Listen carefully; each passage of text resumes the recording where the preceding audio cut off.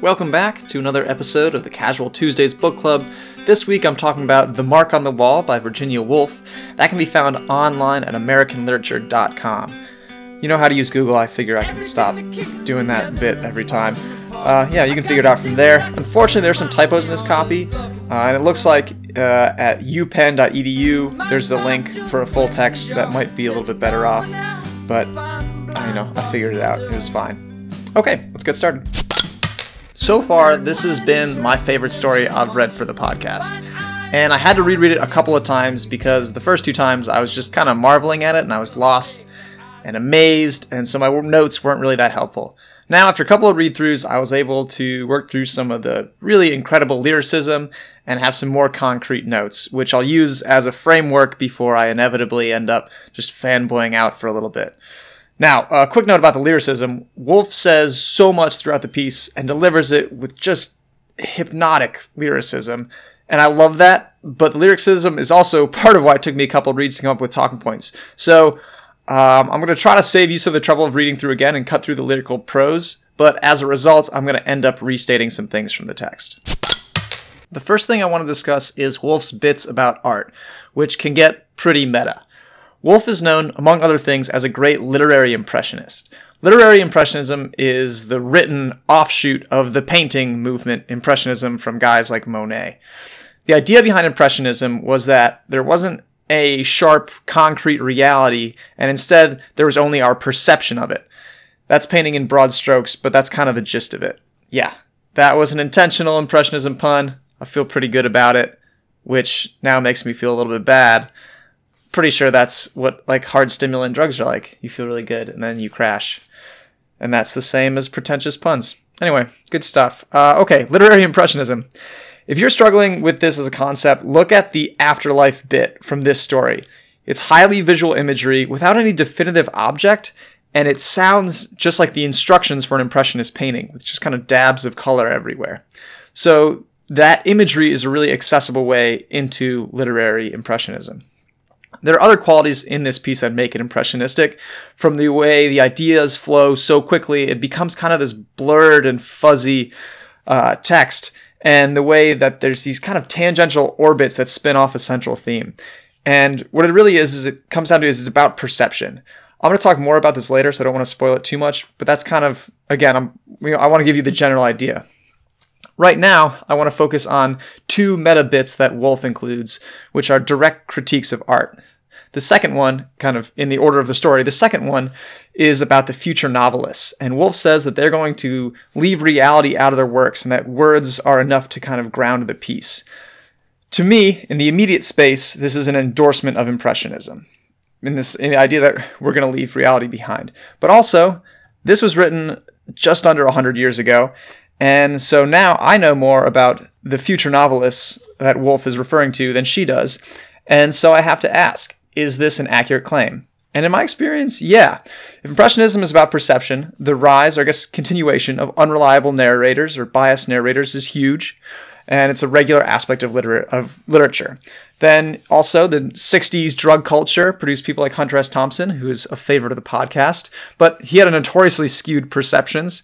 And probably a better example would be like Train Spotting by Irvine Welsh, where you get a skewed view of things based on the narrator's drugs habits. So does Woolf's claim hold up to all of contemporary literature? No. But there are certainly impressionistic elements that have kind of become, that were once novel. I should use were once kind of new techniques, but are now kind of tried and true. And the underlying philosophy of Impressionism still has a great deal of appeal. There's one qualifier that I want to include in this, and that's something a professor once told me. He said that artistic movements can fade, but usually they never fully die. The context of that statement was, I was in his office, we were talking about, and I was saying that nature writing is kind of stuck in Romantic era philosophy, while the rest of literature has gone through modernism and into postmodernism. I bring that anecdote just to say that artistic trends can linger. Though, to Woolf's credit, I think that Impressionism's role in contemporary literature is more substantive than just, a lingering trend. But, I wanted to throw that out there because I'm a dick. I don't know. It seemed important at the time. Anyway, whatever. Okay. Finally, the second meta thing that Woolf says is actually through the voice of the previous owner of the house, who said that art should have ideas behind it. That statement stuck out to me right away, but it wasn't until the third time that I read it that I realized that this statement is like the departure point or the catalyst for the body of the story. After that statement, the imagery and the narrative veer away from reality, the room, and the mark, except for these brief, circlings where it goes back and talks about the mark and then, talks about trains and stuff for a while. So, this story gets this crazy stream of consciousness imagery and this philosophizing by the narrator. So if you think about this statement, that art should have ideas behind it, as a catalyst, and I use catalyst in like the scientific sense, where it doesn't start the reaction, the mark did that, but it accelerated the reaction. That's what catalysts do in science terms. Then, anyway, so you think about that, the story is a meta-analysis or critique or demonstration of art.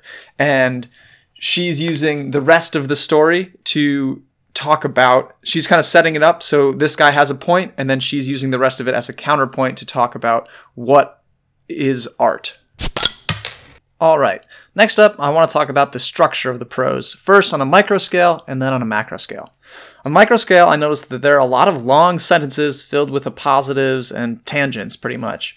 This stylistic choice can be kind of hard to grapple with because there's so much information coming so quickly. And the tangential nature of some of the content reflects this stream of consciousness narrative, but the actual structure in of itself also reinforces Woolf's ideas. The best example is the bit where Woolf is comparing life to being on the train, and the images are blurred and incomplete or disjointed, and you just end up moving too fast. By making her sentences long with lots of stuff, she is taking this idea to a structural level so that we, as readers, can experience the effect that she's describing. This is what I was alluding to earlier when I was talking about perception a little bit. I think that Woolf kind of wants the reader to be overwhelmed, and you're not supposed to get it all the first time through. Or that's what I've been telling myself. But anyway, the fact of the matter is that these long, rambling sentences have that same effect where things are blurred and move really quickly. And that's one of Woolf's key points. Often, these rambling sentences contain lists, and Woolf does some really cool stuff with lists that I really appreciate and I just wanted to talk about as well. First, she builds some of her lists starting with minute detail and building outwards towards an idea or concept. Look at the list of things to be laughed into a dustbin or things to worship, for examples. This technique is cool for a couple of reasons. One, by starting with the minute and the tangible, the reader has an anchor. So there's something that the reader can recognize. And then two, by moving up the chain from tangible to conceptual things that are all united by a common theme, Woolf is able to change scale and scope really, really well. This is one of the things I really like about some of Bukowski's writing, and I think I've talked about it in the podcast I did about one of his poems earlier. But the ability to zoom in and out from the cosmic to the mundane is really cool when it's done correctly, and Woolf's lists are doing it very well. The third reason I like this technique is that the lists build an explicit or implicit equality between the components. So, for example, mahogany and then gods and devils are all the same. And that's a cool, thought-provoking idea that challenges our preconceptions of order, and just that jarring juxtaposition helps kind of force that. All right, now on a macro scale, I noticed something interesting on my third read-through, and that is the tense changes during the piece. The introduction is in past tense, and the narrator is trying to remember the mark on the wall and when she was looking at it, and then the rest is in present tense. This could be explained by saying that the narrator just kind of dove into the memory, and much of the story is just the reader kind of along for the experience through the memory. And that kind of starts a cool dialogue about the difference between memory and reality. But I'm not trying to go into that right now. What throws this idea off anyway is at the end, the narrator starts asking these questions. And it's not that she just loses her train of thought. It's more dramatic than that, and it seems like she's suddenly been woken from this dream. And then the last sentence is back in past tense. And so it's really hard to justify, if this is a memory, how could she remember all of that? Or was she improvising in present tense off of the memory from past tense? it's kind of confusing. So this is going to be this week's call for participation. So if you have any ideas, about why the tense changes and what you think that means, go ahead and shoot me a text. Okay, now for the penultimate topic. I want to go over some of the imagery. Woolf absolutely slays imagery in this story. And to be honest, to get my analysis kind of rolling, I just read through and I made a list of all the images as they came up. Overall, the story is just filled with fantastic images that are odd and beautiful and just amazing. This is some fanboying right here. Anyway, I have some concrete ideas, but damn, imagery in here, what a rush. Okay, I'm going to start specific and work my way broad. I'm going to start by going over a couple of my favorite images and what I thought about them, and then I'll move on.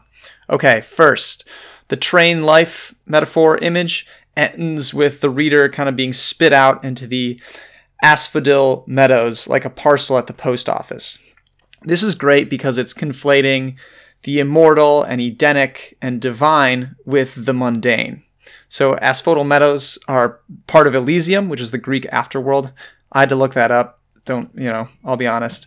Anyway, the comparison and the image is kind of this trippy change up, and the juxtaposition plays at the significance of everything. The divine could be mundane, and I suppose vice versa. The mundane could be divine. Or it's all just kind of equally neutral. It's probably more accurate. Anyway, another image that I particularly enjoyed was the old archaeologist. Because this wasn't just an image, this was kind of a vignette within the story, and that vignette was sad and funny and thought-provoking. And I'm going to talk more about it later and its significance. But the fact that it had a whole storyline made it stand out from some of the others. And it was a great storyline. Anyway, the last two I'm just going to kind of do as brief shout-outs. One, the ants carrying the straw and then abandoning it. Loved it because you're incorporating insects and it has this kind of anti-resolution without a good reason, and I love that sort of thing. And lastly, the very first one is the image of the knights, and she hates because it's an old fantasy, and the idea of being tired of old fantasies is such a great character nuance, because the fantasy in of itself adds character, and you think about what this person imagines, and then the idea of being tired of imagining that is just it's really subtle, but it's really great. Okay, some more concrete stuff. There are 3 repeated images, and repeated images always help decode a written piece. So they are the asphodel meadows, which I already talked about. Then we've got the Whitaker's Almanac and Table of Precedence and dust. So the second one is another one I just looked up and learned it's kind of just like an almanac, as they are. It has articles and facts about pretty much everything, and that includes the Table of Precedence, which basically just delineates the succession to the crown for England. And this is repeated image because it's great because it's a singular object that embodies the idea of concrete knowledge and order, which Woolf is opposing throughout this. The fact that it is so specific, I think, adds a degree of a degree of absurdism, and I love that element because to have this one, it seems so insignificant, and to give it this proper name. But anyway, it really helps. I think it helps the cause by making the ideas within the almanac seem just ridiculous. And finally, the dust. The dust gets a great description, so I'm just going to quote it. All right, quote, "The dust, which, so they say, buried Troy 3 times over, only fragments of pots utterly refusing annihilation." End quote. Damn. Great shit. Later on, in the pleasant botany thoughts, the flower is growing out of the dust. And then after that, there's also the dust bin.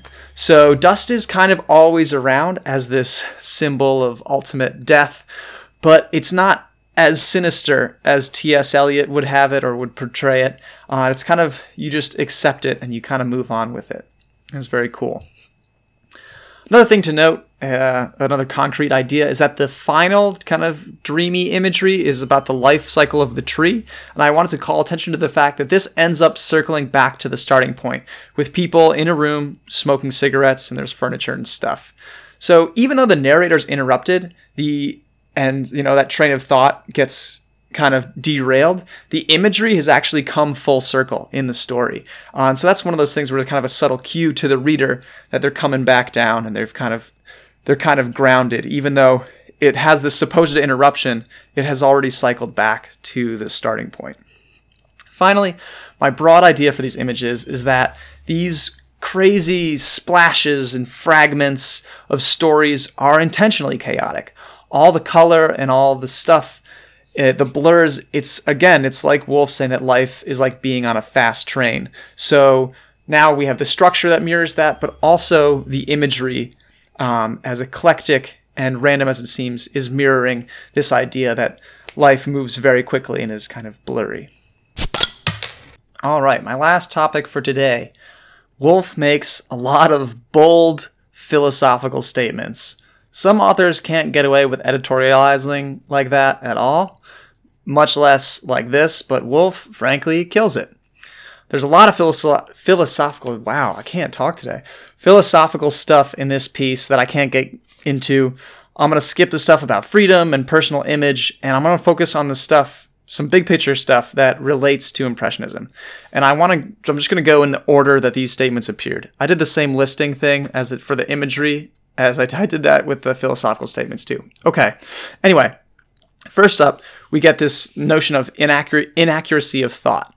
And the punch behind that is people are inherently flawed in their beliefs about the way things are.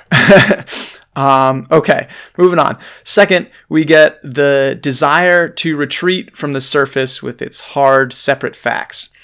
And this one's a little more interesting, I think. And it says basically that the narrator prefers this kind of muddle that is, and it's comforting to them.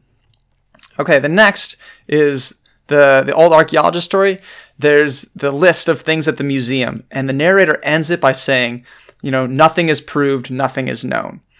And this takes that first point a step further, where we can't have any definitive notions about reality.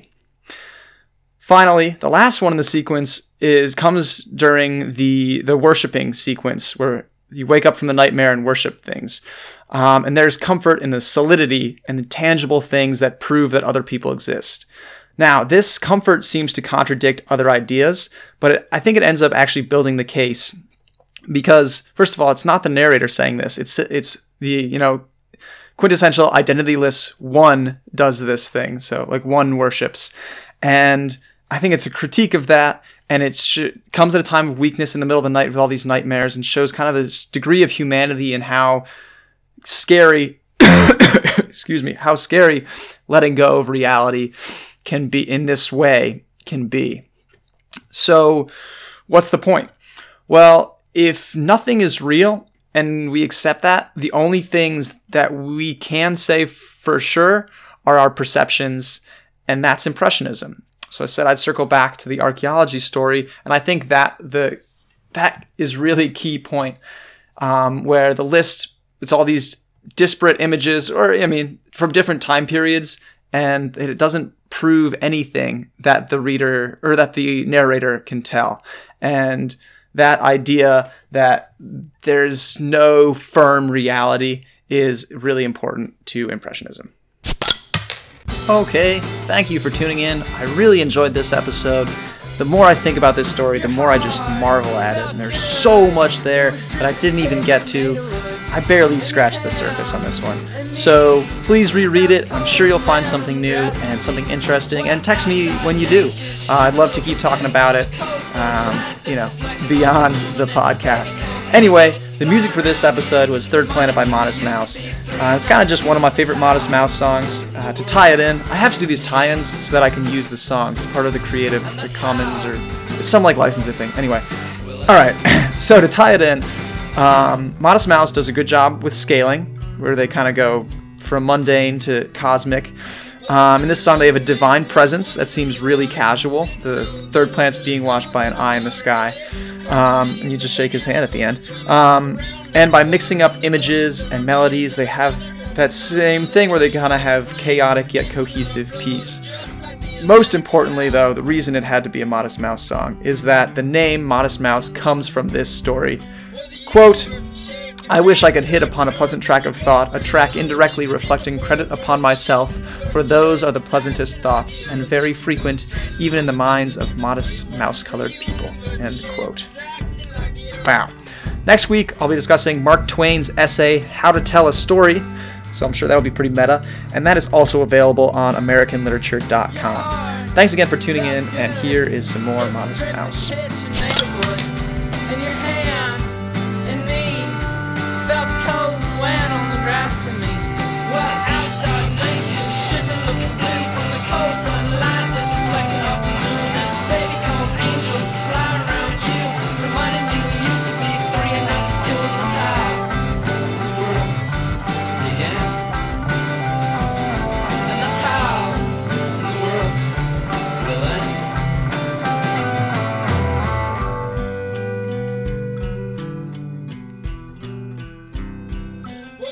Just been made and we were swimming in the water.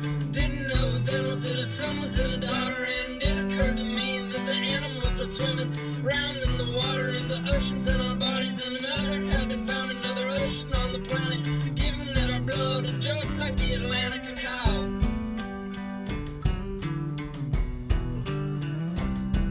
Well, the universe is shaped exactly like the earth. If you go straight long enough, you end up where you were. And the universe is shaped exactly like the earth. If you go straight long enough, you end up where you were. The universe is shaped exactly like the earth.